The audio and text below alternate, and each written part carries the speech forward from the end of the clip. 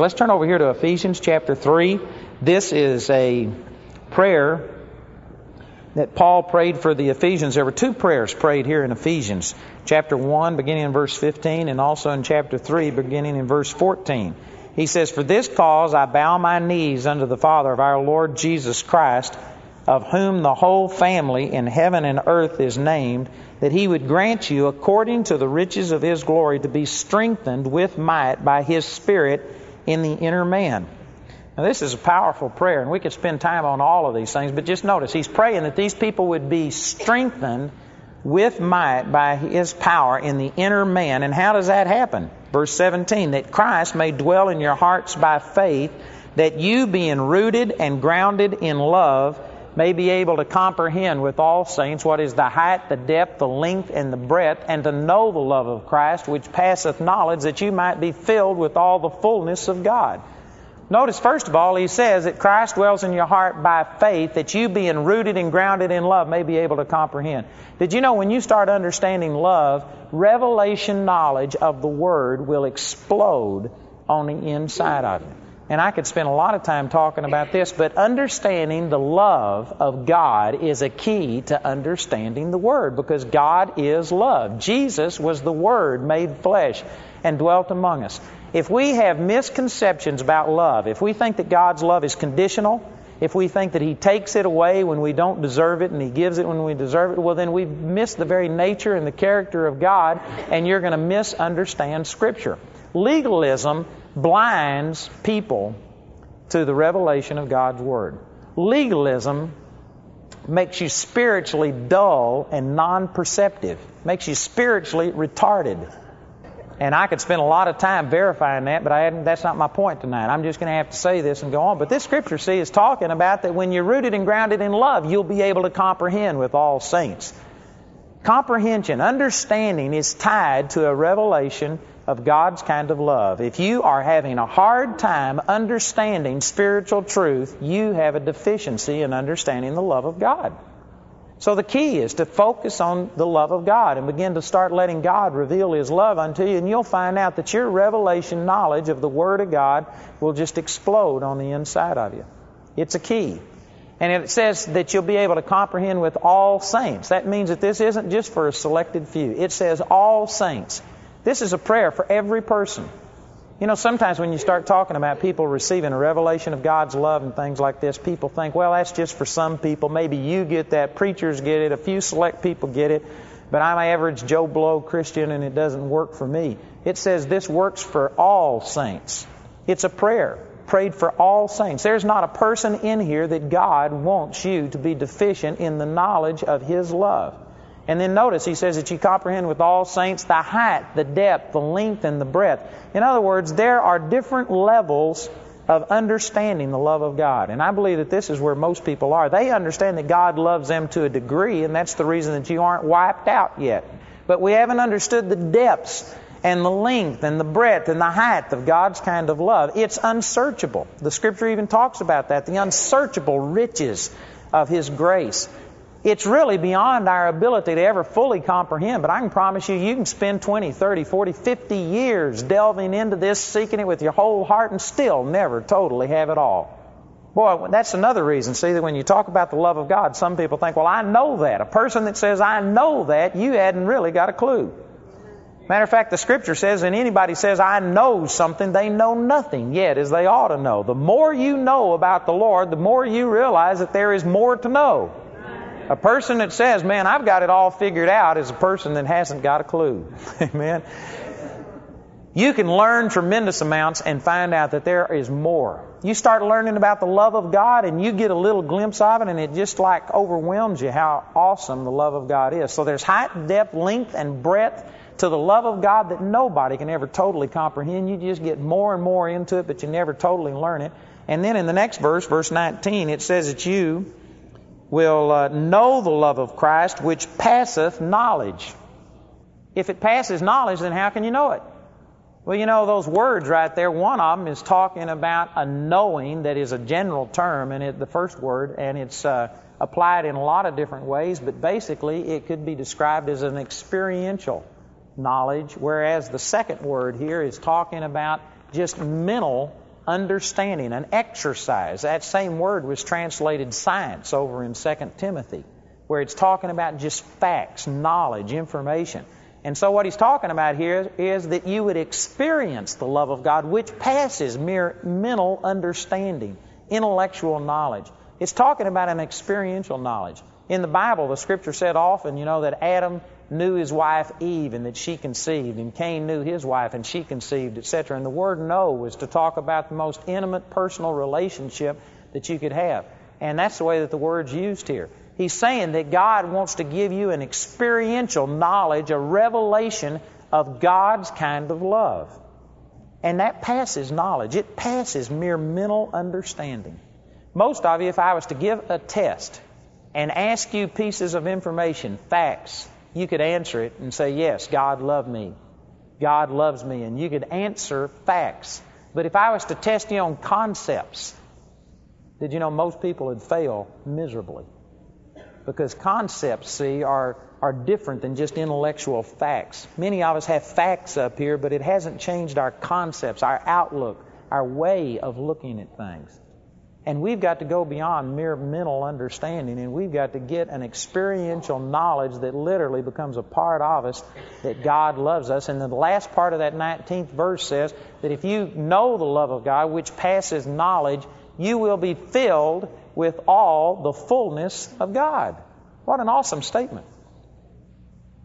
Let me make some statements based on that. If you are not filled with all the fullness of God, guess what? You don't have an experiential working knowledge of God's love.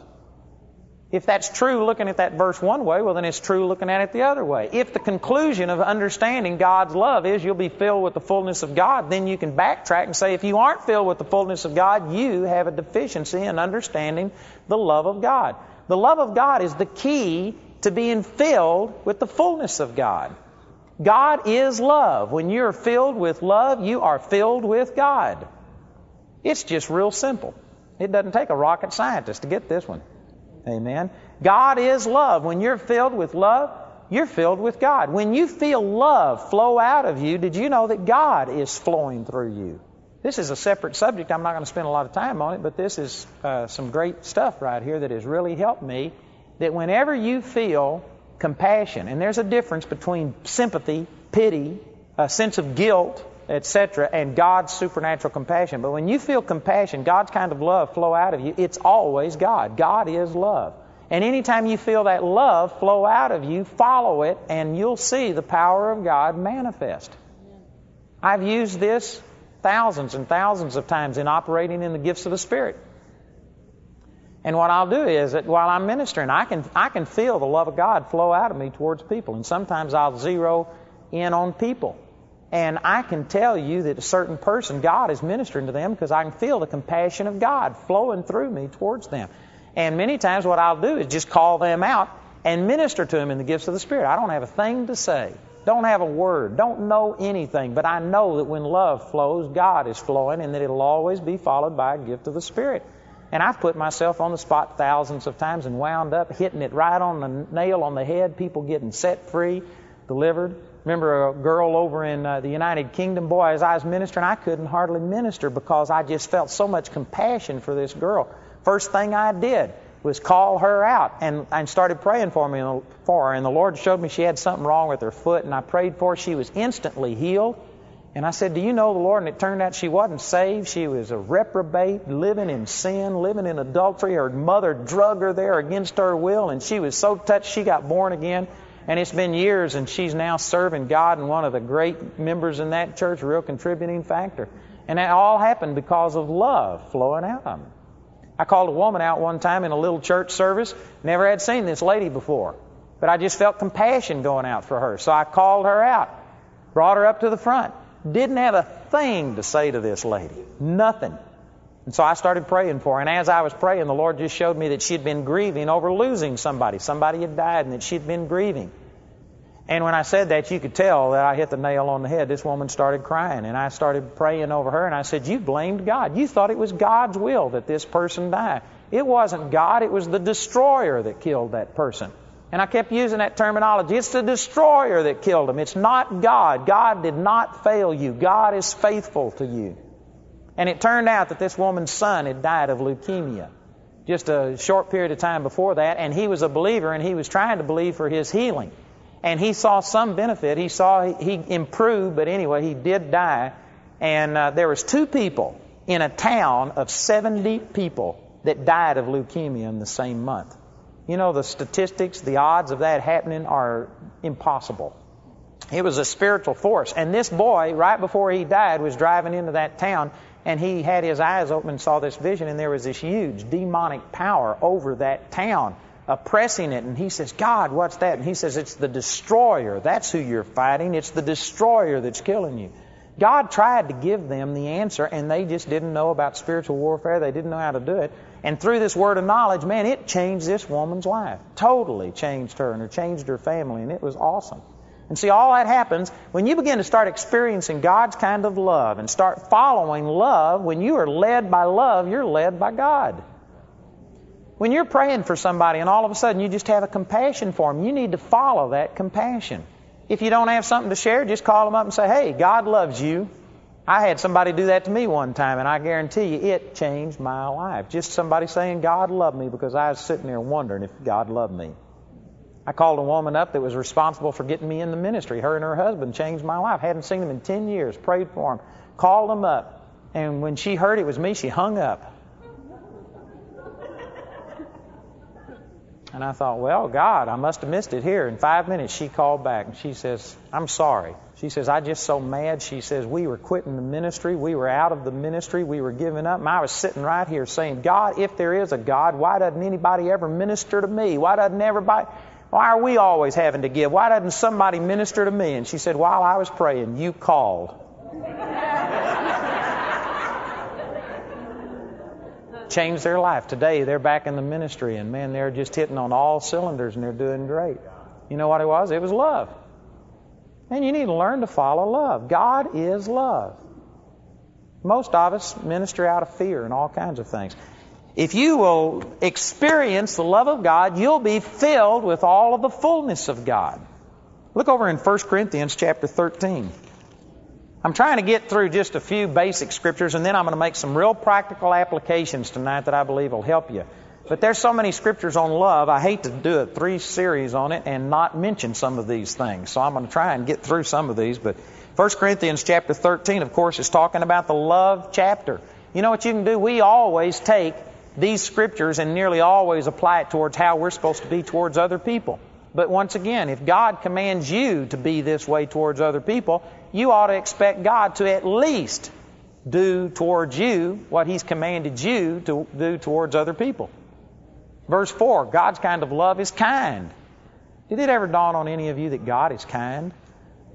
Most people think of God as being rude. Most people expect God. Matter of fact, if you look in the Bible at the time that God manifested Himself through an angel, some supernatural vision, every single time, the first thing they had to say was, fear not. Because everybody just thinks that, man, when God manifests Himself and they get in the presence of God, they feel guilty, they feel unworthy, and they immediately fear the wrath and the punishment of God. God constantly had to tell people, fear not, fear not. The angel appeared unto Mary and says, the Lord is with thee. You are highly favored. And she cast in her mind what manner of salutation or greeting this should be. In other words, if he would have come and said, you sorry thing, she would have said, oh, it's God. But when she comes saying something good, oh, what is this? Who is this? You know, we're just programmed to expect the worst. When the Lord was showing me some of these things, the very week that God showed me for the first time that I was righteous and that I was forgiven and that I was clean and that God was totally in love with me, the first time that became a reality. I had meditated all week long on that. I saw it intellectually, but I couldn't get my feelings in gear. I'd spent all of my life believing I was a worm, that it was just the grace of God, that He didn't totally wipe me out, and that it took all that God had to be able to tolerate me. I certainly didn't believe He loved me and that He liked me. And I remember I was just so overwhelmed by the things that God was showing me. I walked out into my backyard and sat on the porch. And I had a dog that I'd gotten my mother when I went to Vietnam. The dog's name was Honey. And it was 3/4 German Shepherd and 1/4 Chow. I got it to be a watchdog. And it's a mean-looking dog. But the truth was it had been beat with a trace chain. And this dog, It would look mean, it'd sound mean, but about the time it got about 5-10 feet from you, it'd stop, roll over on its side, and begin to whine and scoot up to you like this. Every time. I mean, I had this dog for 7 or 8 years, and this dog would every time roll over and whine like that. And I never did like that. People would think I was the one that beat the dog. And I always have to explain to people I've never beaten this dog. And anyway, here I was meditating on how much God loved me and trying to get it through. But I was saying, but God, I can't just come boldly before the throne of grace. I was conditioned to giving God all of my... I felt like if I didn't mention my sins, God would. Man, I had to mention them real quick. I'd always start by asking God to forgive me of everything I could think of so that He wouldn't wipe me out.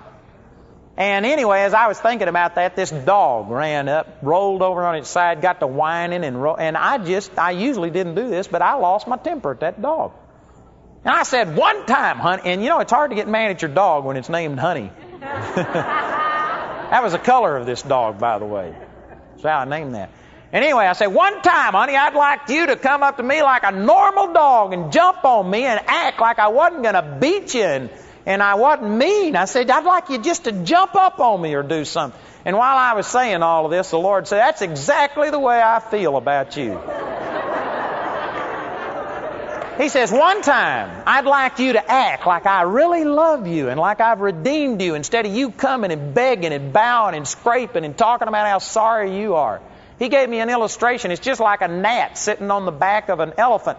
He says, what you do is always talk about how small and insignificant you are. He says, quit talking about how sorry you are and talk about how big the elephant is. Start talking about how great I am instead of how sorry you are. That's what most of us do when we come before the Lord. It's just we've been conditioned that our prayer time with the Lord is, oh, God, forgive me. And we come in and it's just a time of repentance. Many of you don't feel like you've truly prayed unless you've cried and bawled and squalled and had a heart-rending time. And then you wonder why you don't like prayer. You wonder why you have to force yourself to pray. When I first started hearing teaching on prayer and praying an hour a day, I was determined I was going to do everything it took to come to know God. And I actually would set my watch, start praying at a certain time and pray for an hour and then 2 hours and 3 hours and 4 hours, and I'd force myself and make myself pray like that. And it was good to a degree. It was a discipline, and of course you're going to have some good things happen being in the presence of God. But as a whole, most of the time I had to force myself to pray. It was not fun. And I actually got to where times I'd dread the time that it was coming up to pray. I'd actually get, if it was 7 o'clock, you know, that I was going to go pray, I'd start thinking at 6:45, oh, God. An hour and a half, 4 hours worth of prayer, oh, Lord. And one day I was thinking about this and thinking about how terrible it was, and the Lord said, don't worry. He says, I start dreading it 30 minutes before time.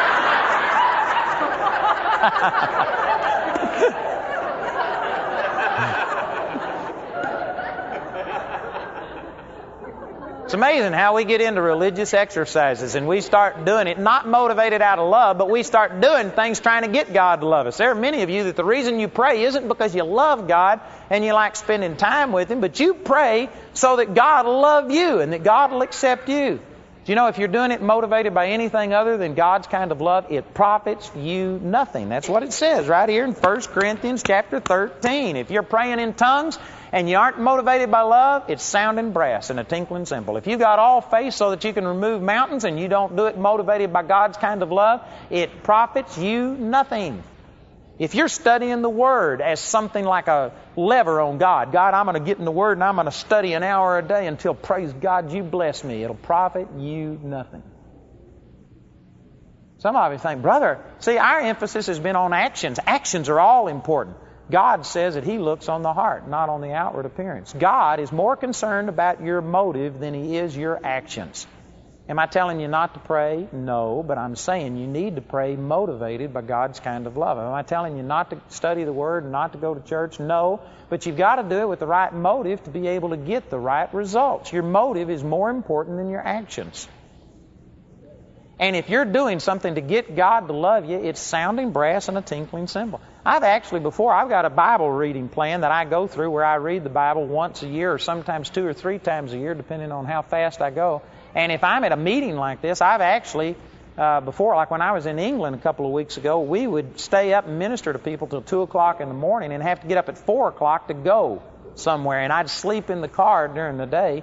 And that's the way that we ministered for 2 weeks. I didn't have time to read those scriptures. You go 2 weeks without reading that, and I mean I'd have 100 chapters to read in one day. And so I'd, go through the ritual and say, Lord, I'm asking you to speak to me as I study the Word today. And then I start reading. And man, on the second verse, God starts speaking something to me. I have thoughts come that I have never thought of before. All of a sudden, I push the Scriptures back and start thinking. And God starts revealing things to me. And God's speaking to me. And I've actually had this happen before that I said, whoops, I've got 100 chapters or whatever to read. And I'll throw that thought aside and go back to reading. And the Lord spoke to me. He says, what are you doing? I said, I'm reading the Word. And He says, why? I said, so you can speak to me. And then it just got quiet. And I got to thinking, here was God speaking to me. And in effect, I said, God, don't interrupt me. I'm reading the Word. I got to read 100 chapters today. I hadn't got time for you to speak to me. Don't interrupt my Bible study. How dare you speak to me? It changed my life. And it was just about 3 years ago that I spent, some of you think this is terrible, but I spent one entire year studying Ephesians 4:17 through 23. Those are the only scriptures I studied for one solid year.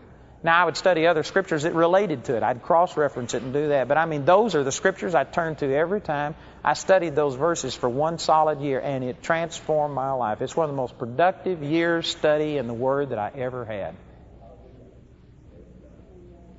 What's that? 7 or 8 verses. Transformed my life. I've got about 6 or 7 tape series out there that have saved thousands of people's lives through spending a year meditating 8 verses.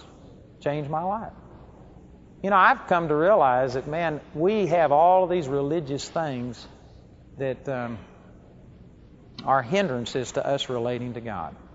Man, loving God, if God is speaking to you on the first word of the first verse, stop and let God speak to you. And if He speaks to you for a year through one verse, let Him speak to you. That's what it's all about. Not how much you read, not whether you get to say, I read the Bible in a year or whatever. Making contact with God is what counts. Brothers and sisters, a lot of our religious exercises are not pleasing God. They're for our benefit. They're to salve our ego. You need to get back to just being real and legit with God. So see, he's talking about all of these things have to be done motivated by God's kind of love. And down here in the 13th verse, he says, now abideth faith, hope, charity, or God's kind of love. These three, but the greatest of these is charity. Well, what a statement about God's kind of love. Faith is important. Vern's teaching on faith. I heard him this morning teach on faith. It's good. You need to come in the mornings if you can and listen to this teaching on faith. Faith is wonderful. Without faith, it's impossible to please God. But as powerful as faith is, love is superior to faith. Faith actually works by love. Galatians chapter 5, verse 6. Hope is a powerful force. But love is greater than that. Man, love is a powerful force. And the sad thing is, most of us have been deficient in this very area of understanding God's kind of love. Look over in Romans chapter 8. In verse 31.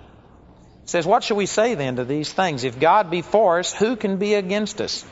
He that spared not His own Son, but delivered Him up for us all, how shall He not with Him also freely give us all things? If we could get that verse, if we could really understand that verse, that's kind of summarizing a lot of the things I've said these last few sessions. If you could understand the love that God had towards you, that He died for you when you were a sinner, you didn't have anything to offer God. God didn't look at you and think, I cannot live without them. He looked at you and says, they can't live without me. He gave His love to you because you were the one that was desperate, not Him. God loved you, and if God loved you so much that He gave His Son for you, how could you ever believe that He would deny you anything that you need in this life? Again, it takes religion to pervert things and to convince people that God wants you saved from hell, so much so that He'd send His Son to die and save you from hell, but He wouldn't save you from sickness, He wouldn't save you from poverty, He won't save you from depression and discouragement. God wills those things to teach you something. That is totally senseless. It's mindless. It makes no sense at all. It is illogical, and it takes religion to pervert things and get people to believe that a loving, kind God who would die for you would turn around and smite you with the cancer to teach you something. Defies logic. Boy, that's an awesome statement here. If He spared not His own Son, but delivered Him up for us all, how shall He not with Him also freely give us all things? You know, if I sacrificed one of my sons for you, and I loved you enough that I literally had my son die in your place, and you came to me and say, well, thank you for your son dying, and I know that you did that so that I could be saved, but does it mean that you love me enough that you'd heal me? Or that you would bless me or something? You know, it would actually be an insult to me. I mean, it's such a huge sacrifice. How could you doubt that anything is yours? If I loved you enough to sacrifice my own son. Actually, doubt is an indictment against God. It's actually a slam against God. It's a statement that you aren't sure about the nature and the character of God. Those of you that struggle with doubt, you can look at it from 1,000 different directions, but the bottom line is it's really quite an indictment against God. If I told you that you could have my Bible, or if I told you that you could have my car or anything, and then you came up to me and said, can I really have your car? Would you really give that to me? You know what? It's a statement that you don't really believe I meant what I said. It's a statement against me. It's not just a statement about you. It's a statement about what you think of me. When we're doubting that God will give us something, it's because we haven't really understood the love that He has for us. We do not have experiential working knowledge of the love of God. The love of God will eradicate doubt in your life. It'll make you filled with all the fullness of God. It goes on to say in verse 33, it says, who shall lay anything to the charge of God's elect? Once again, based on the fact that God loves us. If God really loves us, then how's anybody going to be against us? If God is for us, how can anybody successfully be against us? God Almighty is for you. How is anybody going to be against you? If people rejecting you hurt you and it affects you to the point that it makes you ineffective and makes you depressed and discouraged and gives way to all kinds of things, it's because you haven't really come into understanding how much God loves you. When I first got turned on to the Lord, like I told you, I had a tremendous experience of God's love, and it cost me everything. My mother rejected me. Amen. For over 2 weeks, she wouldn't talk to me, and it wasn't because she hated me. She just didn't understand it. Now she works for me, and she's a total blessing. God has really restored the relationship. But my mother at first rejected me. I was kicked out of my church. I was disfellowshipped from the church that I was brought up in. I was rejected by everybody I knew except 2 people. There was 2 friends that I had, and that's just basically it. I was rejected by everybody, and you know what? Who cares? Man, God loved me. It was like, man, who are you to reject me? God Almighty, the King of Kings, loves me. Who cares about you? That's a little overstated, but you understand what I'm trying to get across. You know, when I was in Vietnam, I had a deal where, anyway, I hadn't got time to really explain this, but I had a wonderful time in Vietnam and a terrible time in Vietnam all at the same time. I had this experience where I knew that God loved me, and because of that, I was so caught up in the fact that God loved me, and my mind was so stayed upon God that I literally was just about immune to everything that was around me. It was just like I was in a bubble. I was protected. Matter of fact, many years later, it was here in Chicago, I had a man come give me a book on Vietnam that had the testimony of 12 different Vietnam vets. And he gave this book to me and autographed it. His testimony was in there. And he asked me to read it. And I knew he was going to ask me the next night if I read it. So when I got back to the place where I was staying, I started reading the book. I read his testimony first, and it was interesting. So I read another one, and I wound up staying up all night long reading that book. And the thing that struck me was, see, I never had the withdrawals from Vietnam. I've never had the problems that other people talk about. It was a super positive experience in my life. I came out of Vietnam 1,000 times better off, more in love with the Lord. I grew tremendously, etc. And so I never really related to other Vietnam vets that had all these terrible things happen. But when I got to reading that book, I was shook because it was exposing what happened from the unbeliever's standpoint. And then after they got back from Vietnam, they got saved. And I was amazed because 3 of the people in that book were there the same time I was there, and 2 of them were in my division, and 1 of them, when I got to reading this book, I was there, what he was writing about. I was a chaplain's assistant, and I flew in with the chaplain, and we were on this hill the day before it was overrun. And while we were there, in an area that was not as big as this auditorium, we took something like 175 mortar hits in about 6 hours in a space this size. You could see the muzzle fire from weapons coming up that hill. And this guy was writing about it in that book from an unbeliever's standpoint. And he was describing the terror, the fear that was going on inside of him, the smells and all these kind of things. And 20 years after being in Vietnam, reading that book, fear, terror jumped on me. It took me days to pray it off. And I experienced what I probably should have experienced in Vietnam. But when I was there, I can tell you exactly what I was thinking. I was thinking, God, if I die, I know where I'm going, but what about these Vietnamese? And man, I felt the love and the compassion of God flowing out of me. I was praying for these guys. It was a great experience. I was praying for them. I had love and joy and peace flowing out of me. And I never even thought about this. I never mentioned it to my mother when I got back. I never mentioned it to my wife when we got married. It wasn't a deal. I never even thought about it until I read it in a book 20 years later. I was literally in a bubble. The love of God just insulated me against things. If you're being overcome by your problems, I can guarantee you one thing. You have not got an experiential understanding of the love of God, or it really wouldn't matter.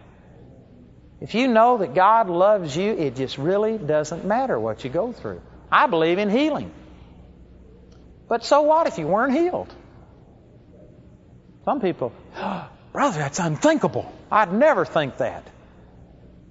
You ought to consider. Is it so bad to die and go to be with God?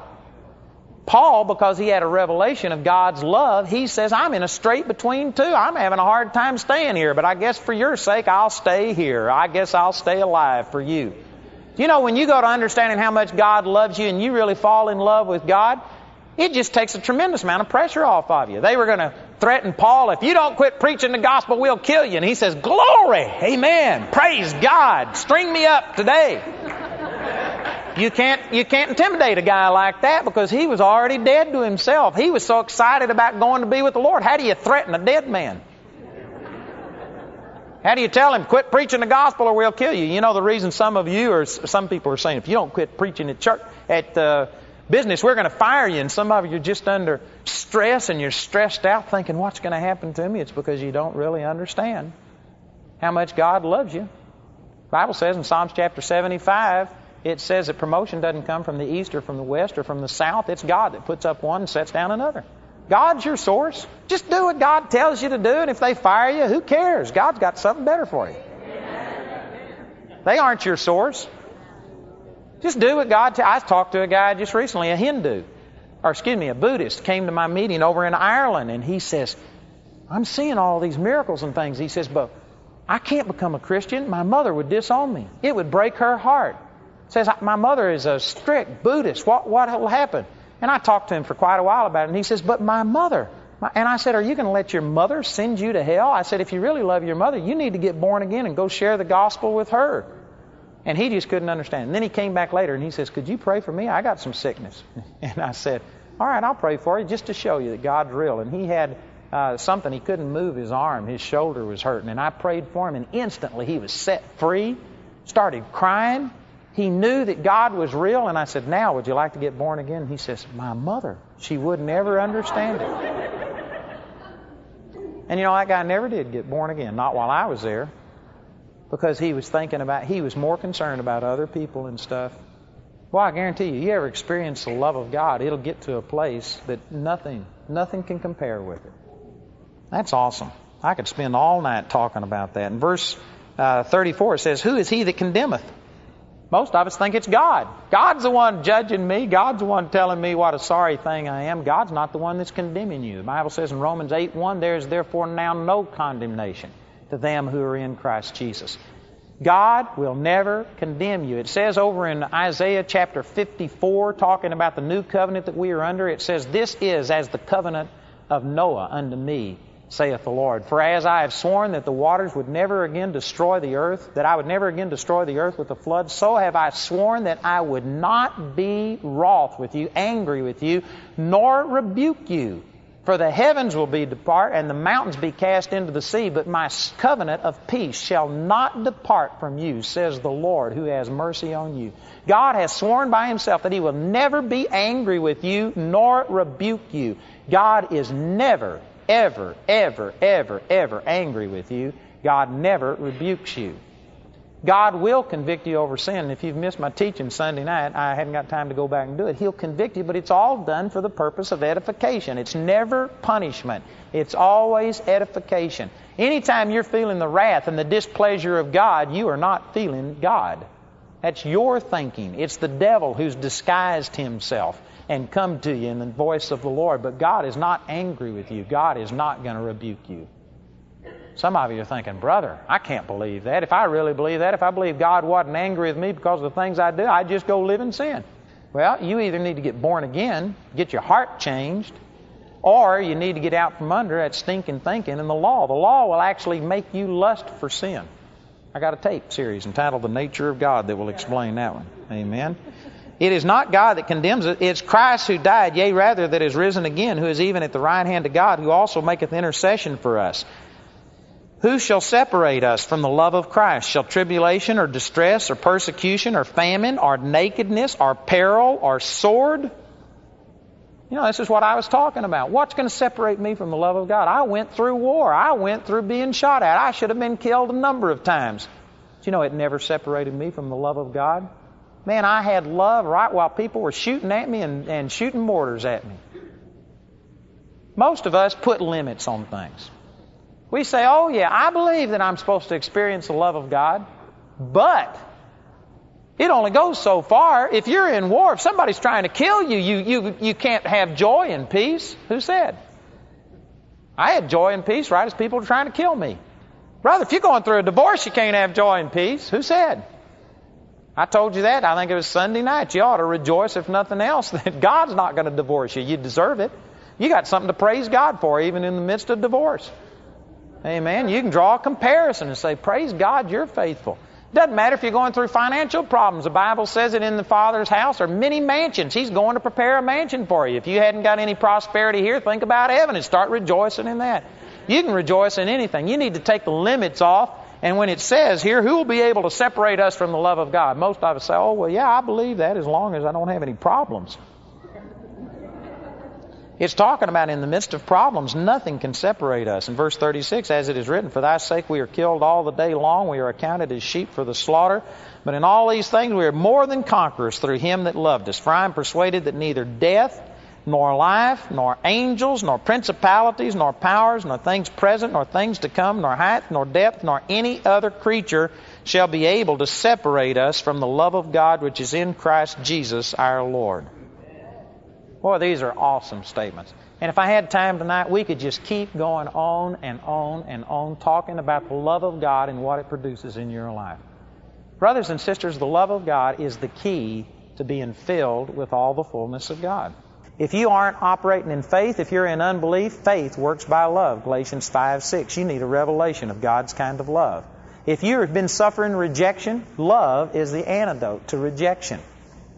And it'll overcome anything. Love is the cure for what ails you. Whatever's wrong with you, God's love is the answer. It's the answer in every situation, in all situations.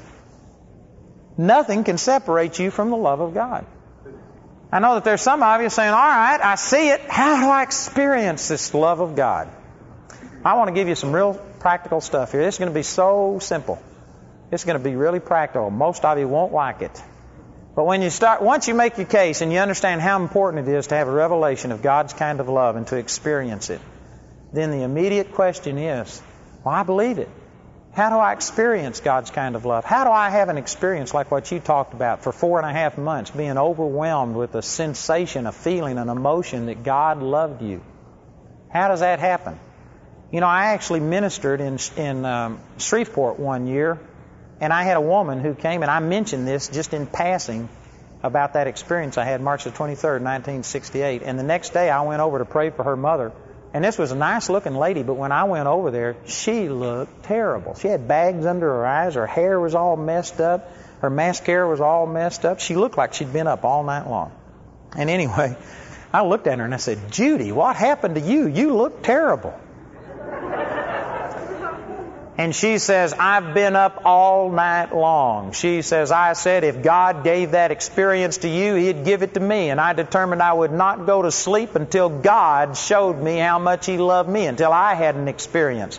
And she grabbed me like this desperate woman. And she said, tell me how God manifests that kind of love to you. And she was not in love, amen. She wanted to know how you get a revelation of God's kind of love. I want an experience like that. And you know what I told her? I said, I wouldn't wish that kind of experience on anybody. It'll ruin you. Shook her. She says, what? Did you know that experience I had is unusual? The vast majority of people do not have it. And God doesn't intend for most of you to have it. God doesn't want most of you to have that kind of an experience. And I know that's really disappointing to some people. But you know what? I've read a lot of testimonies. I've talked to a lot of people and stuff. And the vast majority of people that have a real overwhelming emotional experience, it'll ruin you. And it nearly killed me.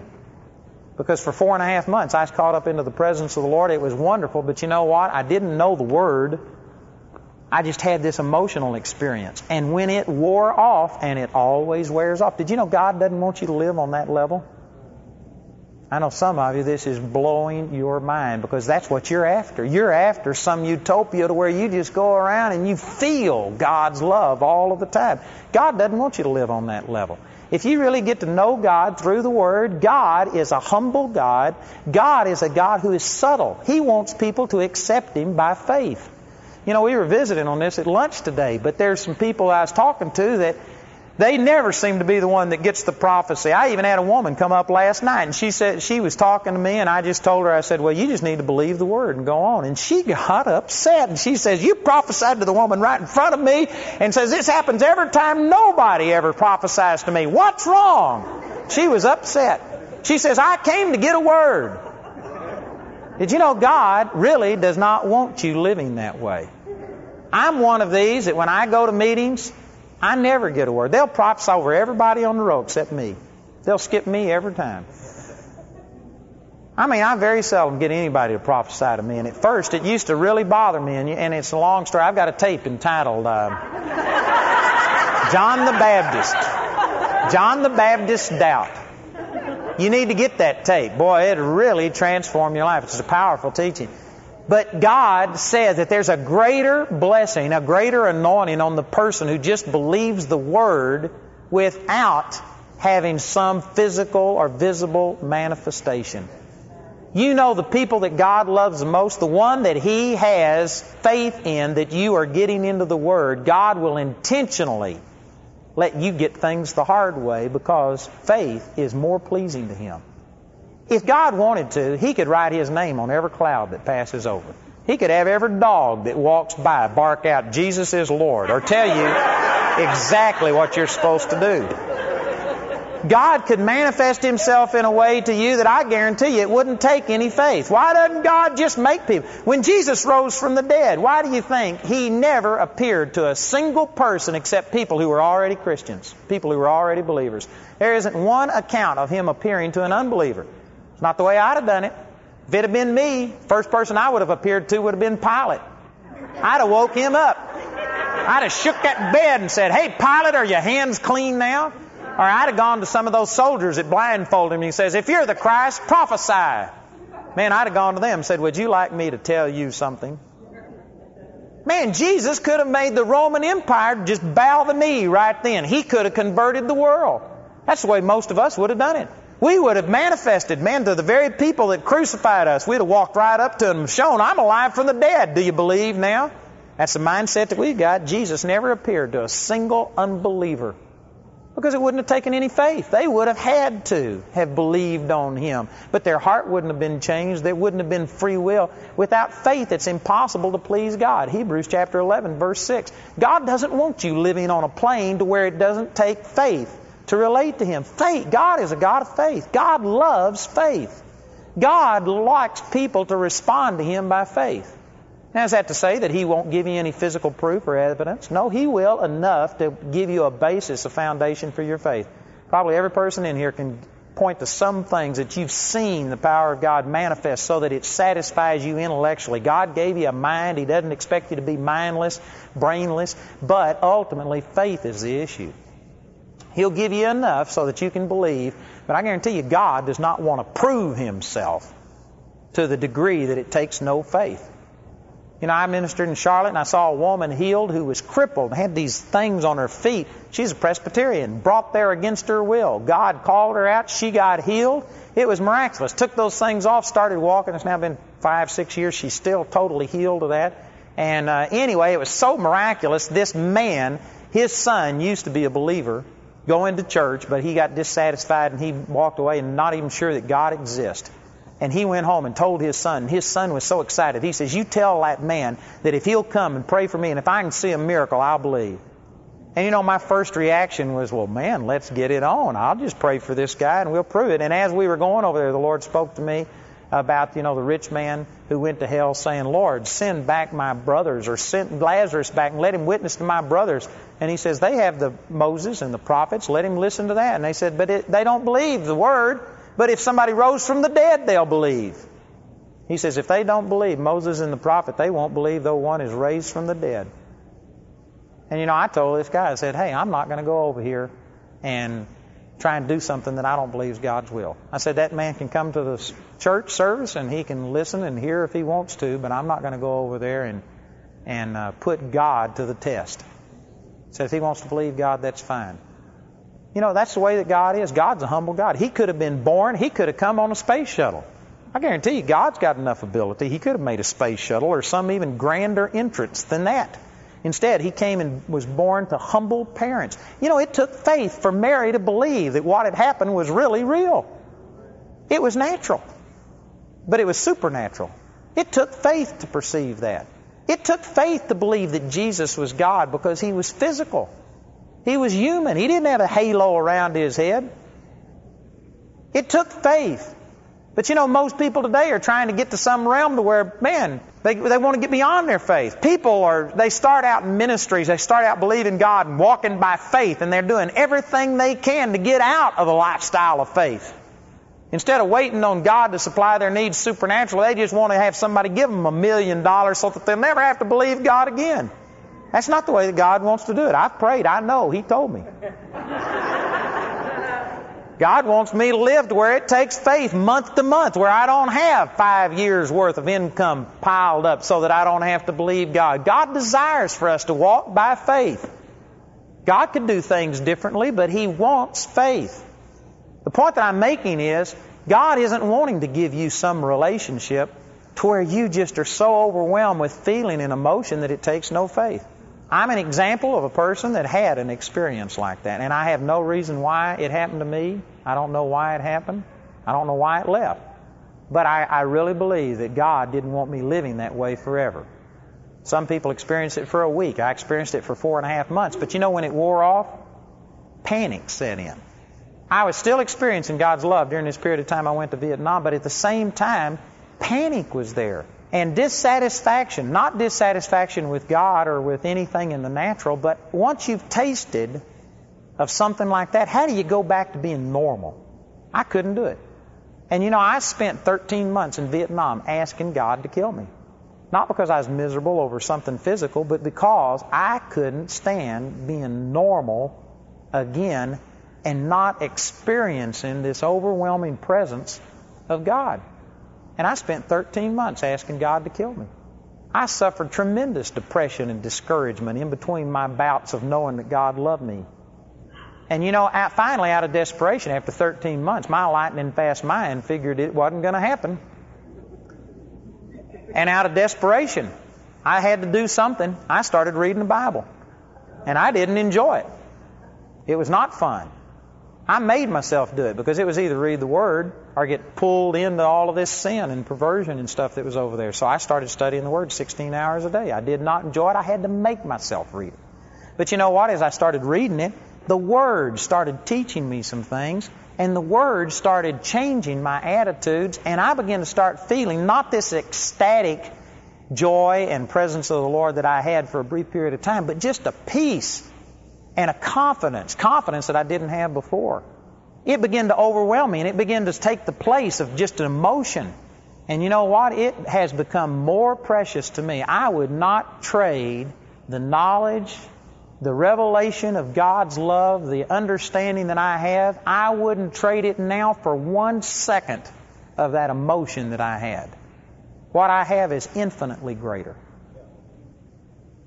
Most people, when you talk about the love of God and you build up and show them that it's an experiential knowledge, most people say, how do I experience it? What they're saying is, how do I feel it? Brothers and sisters, that's the wrong question. And I know some of you are just, all of your circuits are frying on this one, because most people, feeling is everything. Feeling, emotion has become God to our generation. Most people believe that you can test the validity, the truth of anything by feelings. If I don't feel love for this person, it's just gone. What can I do about it? Love is not a feeling. If you don't feel God's love, that has zero, zip, zilch to do with whether or not God loves you. It has nothing to do with God's love. Your feelings are not an accurate test of anything. Let me share something with you. This will change your life if you can receive this. Your feelings are only symptoms of the way you think. Your feelings follow your thought life directly. Again, I got a 3-tape series on emotions out there. Harnessing your emotions. That'll go into more detail and explain this. But you know, your emotions are not based on reality. Your emotions are based on perceptions, on the way you think. If I was to come up to you tonight, and if I lied to you, there was no truth in what I said, and if I said your husband or your wife or your child or your father or your mother or somebody just got killed in a car wreck, they're dead, I'm sorry to tell you. You know, even if it was a bold-faced lie, there is no chemical fact, no realm of reality that is going to make something take place. You would experience emotion based on the way you think, not based on reality, but based totally upon your thinking. If you believe that, you'd experience grief, sorrow, sometimes anger, bitterness towards God. Some people, if they're self-centered, would, instead of thinking about the other person, would think, what about me? What's going to happen to me? I don't have insurance. How am I ever going to make it? Your reaction would vary based on your thinking. If you knew that I was lying to you, you'd experience anger at me for pulling something like that on you. Your emotions are based 100% on the way you think, not on reality. The reality is, and I've shared hundreds of scriptures the last few nights, that nothing can separate you from the love of God. God loved you independent of who you are. He loved you before you loved Him. He loves you even more now that you are born again. He's proven it through the death of His Son. He's proven it in His grace and His mercy to you. He said nothing will separate you from the love of God. God's love is not based on performance. You've got proof after proof after proof after proof. God loves you all of the time, regardless how good, how bad you are. God's love is a choice that He makes. And the only thing that causes your emotions to go up and down is your perception of that. God's love never fluctuates. It's not a matter of, oh God, I've got to feel your love. It's not a matter of feeling. If you would take the truth and begin to meditate on the truth, and you think day and night on the fact that God Almighty loves me, you begin to renew this little peanut brain up here and tell it that something is true beyond what you can feel. Now, I don't care how I feel. God's Word is true. And you think on the fact that God Almighty loves you. You meditate on the Word. You know what will happen before you know it. Your emotions will change. And you don't just do this long enough to get your emotions to change and say, oh, that's what I was after. I feel the love of God. So now you leave off the Word. No, if you're doing that, see, your heart wasn't pure. Your motives were incorrect in the first place. You need to get to a place where, God, I don't care how I feel. It's a fact. It is a done deal. God loves me. And God loves me regardless of what I've done, regardless of what I'm going to do. God Almighty loves me. Nothing will ever separate me from it. Nobody will ever convince me otherwise. I don't care what my hormones say. I don't care what anybody says. Amen. God loves me, and that's what I believe, and that's what I'm sticking to. And you think that day and night, and you know what? Before you know it, you will go to experiencing love, joy, and peace, and the fruit of the Spirit. It's a byproduct of your thinking. But if your thinking is screwed up, if you're thinking on your problems, you're going to have your problems. If you're looking at all the negative things in your life, and if you're thinking about that, life is depressing outside of the Lord. Life is a terminal experience. It's going to kill every one of us someday. Every one of us are experiencing negative things in our life. And if you just want to look at the world, if you want to listen to the world and hear about all the bad news, and if you think about that, and if you listen to people talking about the economic situation, and if the markets are down in Chicago area and stuff, and if you listen to this stuff, it's going to affect your faith. It's going to affect your emotions. Your emotions go with what you're thinking on. Most of us are thinking on depressing things, so you're depressed. But you know what? You go to thinking on God loves you. You meditate in it. Romans chapter 8 verse 6 says to be carnally minded is death, but to be spiritually minded is life and peace. All you'll have is peace if you keep your mind stayed on the Word of God. Isaiah chapter 26 verse 3 says, the Lord will keep him in perfect peace whose mind is stayed upon Him because he trusteth in Him. All of us want perfect peace, but we want it without keeping our mind stayed on it. We're going to sit here and watch television, watch hatred, watch X-rated, R-rated, murder, killing, adultery, stealing, sitcoms that glorify strife and hatred and yelling and screaming at each other. Watch all the bad news, get all the rotten economic information, do everything, fill ourselves with garbage and wonder why we don't have peace. I prayed for it. Peace, grace and peace is multiplied unto you through the knowledge of Him who has called you to glory and virtue. 2 Peter chapter 1 verse 2. Peace is tied according to what you think. It's an emotion. Your emotions are tied directly to what you keep your mind stayed upon. If you are not experiencing the love of God, is it because God doesn't love you? No, it's because your mind isn't stayed on it. And it's because you just literally have your mind on the wrong thing.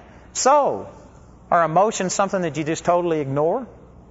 No, I don't ignore my emotions. If I'm depressed, if all of a sudden depression hit me, I would immediately say, God, something's wrong. Because I know that you love me. I know that the fruit of the Spirit is love, joy, peace, long-suffering, gentleness, goodness, faith, meekness, and temperance. Galatians 5:22 and 23. I know this, Father. I know that that's always there. It never leaves. You've always got love. You've always got joy in your heart. It does not fluctuate. And so I'd say, God, I'm feeling something contrary to what your Word says, so that means I'm thinking contrary to what your Word says. I'm meditating on something. I'm worrying about something I shouldn't be. And so what I'll do, when I feel something negative, it causes me to get back into the Word because I don't like negative feelings and negative emotions. But you know what? It wouldn't cause me to think, well, I don't feel that God loves me. I think God quit loving me. My feelings are not true. They are an indication of the way I've been thinking, but they are not an indicator of truth and reality. The truth is, many of you don't feel the love and the pleasure of God. So what's the solution? To tell yourself that you're wrong. What I'm feeling's wrong. The truth is, God does love me, and you start ministering God's love to yourself and saying it. Put these stickers up. That's the reason I printed those things. Put them on a mirror and look at yourself every day and remind yourself, God loves me. You don't say things contrary to what God's Word says. You minister it. You think on it. Shut off stuff that's telling you rotten things. Shut off the inroads that Satan has into your life and begin to think only on the Word of God. And if all you think is spiritually minded, all you'll have is life and peace. This is so simple, you got to have somebody to help you to misunderstand it. It really is simple. But I guarantee you it's contrary to the way most people think. Most people think emotions are something that is the locomotive. It's the engine on the train. Emotions are the caboose. It just tells you what all of the other things are doing. It's just an indicator. It's the tail end. It is not a driving force. If you're depressed, you've been thinking on depressing things. You cannot be blessed and prosperous and peaceful thinking on depressing things. And on the other hand, you cannot have depression and discouragement keeping your mind stayed on God's Word. Satan's got to get your mind off of it. So the antidote isn't to say, oh, how can I feel this? Help me, pray for me that I can feel it. No, the way to respond is to say, this is truth, what you've said. This is Scripture. And from this time forth, I will not determine whether or not God loves me by how I feel. I'm going to believe what God's Word says, and I'm going to change my feelings and emotions. I'm going to make them get in line. You know, I prayed for a woman. Once I went into a church where the pastor of the church, this was a Baptist church, he had received the baptism of the Holy Ghost, but he wasn't letting anybody know. He hid it. And one day in Sunday school class, somebody says, do you speak in tongues? And he said, yes. And they had a fight erupt. They literally had people taken to the hospital because this pastor admitted that he had spoken tongues, and it made national headlines and stuff. And finally, on Easter Sunday morning, they had to have the sheriff and deputies stationed every 10 feet around the auditorium with guns because there were death threats. Houses had been burned, cars had been burned, and they threatened to kill him on Easter Sunday morning. So it was such a bad situation, the pastor just got up and says, this isn't worth it, I'll leave. I'll give you the church. And 300 people left with him, and then the rest stayed there at that church. So he invited me to come to this split, the 300-member church. But a lot of the people that came were not in agreement. They just felt sorry for him because of the way people had treated him.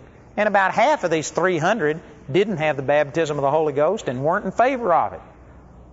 And so he was compromising. He was letting them sing their old hymns and stuff and have a lot of the old form. And yet here he was trying to be charismatic. And he invited me in, and so he wanted to really be charismatic. And so he told his song leader, no, you can't lead songs tonight, I'm going to lead them. And he got up and led the choruses the way that we sing. And right after the choruses, this person stood up and says, you should have let Jesse lead the music instead of singing these nursery rhymes. And somebody stood up and, no, and then they started a fight. And they had a fight that night. And the church split again. Half of them left. And the pastor was on his knees crying and saying, oh, please don't leave. I'm begging you. And I was sitting over there on the front row watching all this. And this guy was on his knees. Half the church left. And he just looked over at me and he says, I'm sorry.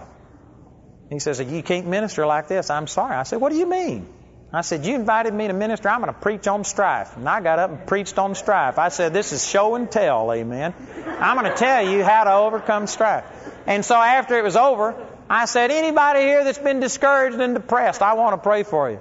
And I remember this one fat lady. She was about 150 pounds overweight. She came forward and she was crying, and her friends had just left, you know, and it was a sad situation. And so I prayed for her. And you got to remember, this is still a Baptist church. And I prayed for this lady. And I prayed all of these scriptures, Galatians 5:22, the fruit of the Spirit's love, joy, and peace. I said, God loves you. You got joy on the inside of you. And I prayed my best prayer for her. When I got through, I looked at her and I said, you got joy. She says, by faith, I got joy. And she's still crying. And I knew that she no more believed she had joy than anything. So anyway, I had a center aisle like this, and I grabbed this woman by the hand, and we went running and skipping down the aisle all the way to the back of the church. Actually, I went running and skipping, and I drugged this lady along behind me. And we got to the back of the church. I said, look, we prayed that you'd have love, joy, and peace. I believe you've got it, and I'm acting like it, and you're going to keep doing this until you start acting like it and believing it. So then we turned around, and I jumped and skipped all the way back to the front. Finally, when we got back to the front, I turned around and started off again, and this lady realized she wasn't going to get out of it until she started acting like she had joy. So she started trying to skip, and here she was, this real fat lady, and it was just funny. It was funny to watch this lady, and pretty soon she got embarrassed, and then she got to laughing, and this woman fell on the floor. This is 25 years ago. This woman fell on the floor laughing so hard they had to drag her out of the church. And people started getting happy and started laughing, and wild things started happening. It was something else. And you know, most people would look at that and think, well, boy, when you did that, God hit that woman with joy. No, that's not what happened. The truth is that you always have love, joy, peace on the inside of you. But this woman's mind was focused on the problems that night. And what I did was mechanically, physically got her attention off of what had happened and got it on to the Lord, believing and expecting God to do something. And when her mind got on the Lord, then what was already there was able to come out. The truth is that you always have love. God's overwhelming love, I mean His supreme love for you, is inside of you 100% of the time. If you feel it, then it means that you're tuned in. If you don't feel it, it's still there. You just aren't feeling it. You aren't tuned in. It's just like a radio signal. It broadcasts all the time. Sometimes you're turned on and tuned in. Other times you aren't. But God's love is always flowing. It never changes. The love of God, the joy of God is always present. Those of you who think, oh man, I wish I could have joy. You do have joy. Your spirit's jumping up and down and doing flip-flops. Your spirit is rejoicing at what I'm saying because it knows it's the truth. But most of us aren't tuned into our spirit, man. We aren't tuned into what's spiritually true. We're out here in the flesh just waiting on something to jump on us. The truth is that it's already on the inside of you and it's a matter of releasing it. There's lots of times that I've just had to tell myself, I got love, joy, and peace because I know the Word says it. I don't feel it. I don't even want to feel it. You know, sometimes you just think I'd be better off to just throw in the towel and get down and gripe and complain. I mean, just get carnal and get it out of my system. Every once in a while you just think, man, I'm tired of trying to believe God. But you don't do it. And you know what? I've had to stand before and just say, by faith, I believe it, and I'll start praising God by faith. Lifting my hands, I don't feel like it. I feel like I'm a hypocrite. You know, until you start realizing that there is a new you, and the spiritual me is the real me, you'll feel like a hypocrite, saying, God loves me. When you're in the flesh, you say, but that's not the truth. I don't feel that God loves me. The truth is you're actually hypocritical when you go by your feelings, instead of going by what God's Word says. God's Word says that He loved you so much, He sent His Son for you. How much more now does He love you? If He didn't spare His own Son, how shall He not with Him also freely give you all things? That's truth. What you feel is wrong. You're hypocritical if you're letting your feelings dominate you. If you're saying, well, I prayed for salvation, but I don't feel anything, you're a hypocrite. You say you believe the Bible. The Bible says, whosoever shall call on the name of the Lord shall be saved. So what's true? What you feel or what God's Word says? What God's Word said is true. So you just believe it, and then by faith you start saying, Father, thank you that I'm saved. Thank you that I'm blessed. Thank you that you love me. And you start praising God for it, and you know what? When your brain quits trying to check this out and analyze it, and once you just keep doing it long enough, you'll eventually go to believing what you're saying, and then all of the benefits, the love, the joy, and the peace will flow through you. And they'll come as byproducts. But I guarantee you, once they come, you are already into faith. And faith is now your substance. Faith is now the thing that blesses you, and the feelings are incidental. You know, I have great feelings. I have some good feelings. But I honestly don't keep track of them. They aren't important. If I feel good, I enjoy them. If I feel bad, I still am blessed. You know, it's now been, I don't even know how many years, probably 26 years since I've had a bad day. I don't get depressed. Some of you think, brother, you can't choose that. Yes, you can. I get lots of opportunities to be depressed. I've had some things happen while I'm here. I've made 3 or 4 phone calls to Scotland today. I've had some serious things happen. And you know what? I'm blessed. Because I choose to be blessed. I got some things going on in my life, but I'm blessed. I choose to be blessed. I don't have bad days because it's my choice. It's your choice. The Lord said in Deuteronomy 30:19, Behold, I call heaven and earth to record against you this day, that I have set before you life and death, blessing and cursing. Therefore choose life, that both you and your seed may live. He says, choose A, choose B, and then in parentheses he says, A's the answer. Boy, this is a no-brainer. God says, choose life or choose death, and then he says, life's the answer. Choose life. He gave you the choice. The devil can't make you depressed. The devil has never made anybody depressed. The devil tempts you with depressing things. And it's your choice whether you're going to think on that or whether you're going to get into the Word of God and think about that, how much God loves you. The devil, all he can do is put a temptation in your way. All the devil can do is tempt you. You're the one that has to take the bait. You're the one that has to bite. It's your choice. If you're depressed, you chose to be depressed. If you're defeated, you chose to be defeated. You may not have sat down and said, I choose defeat, but you chose to allow defeat, the things that bring defeat. You chose to think on that instead of thinking on God's Word. If all you think on is God's Word, all you'll have is life and peace. Romans 8:6. It's tight, but it's right. It's exactly this simple. It is this simple. Brothers and sisters, you got it all. God loves you. Nothing can separate you from the love of God. The only thing that fluctuates is never God. God is faithful. He's the same yesterday, today, and forever. He never leaves you nor forsakes you. It's your perception that changes. And when your perception changes, your emotions can fluctuate. But all that should be to you is just a warning that, hey, you aren't keeping your mind stayed on God because I'm not enjoying the presence of the Lord. I don't have peace the way that I should. And so, what changes? You don't think that God quit loving you or that God moved or that God left you. Instead, you just go back and say, I'm going to get my mind back onto the Word of God. I'm going to renew it by the Word of God. And you get back in and start meditating on the Word, and love and joy and peace will begin to flow again. I tell you, the things I've shared with you tonight, it took me 26, 27 years to learn.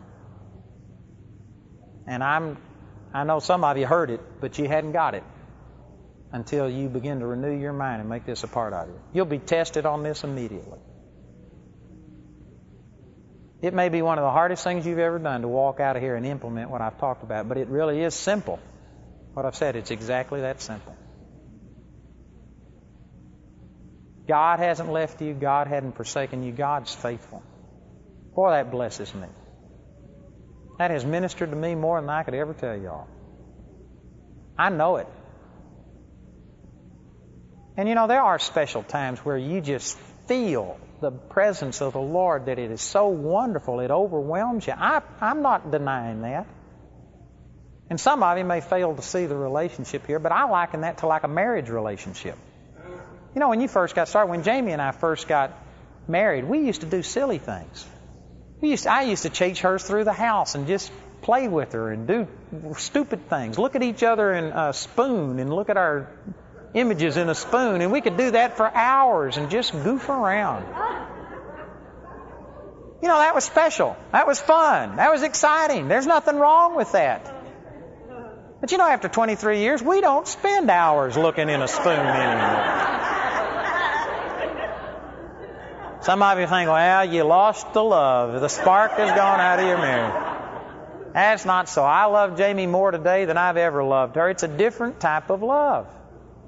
It's a mature type of love, and we still sometimes do some silly things, but I mean, it's all we ever used to do is stupid, silly things. Now, that's the exception.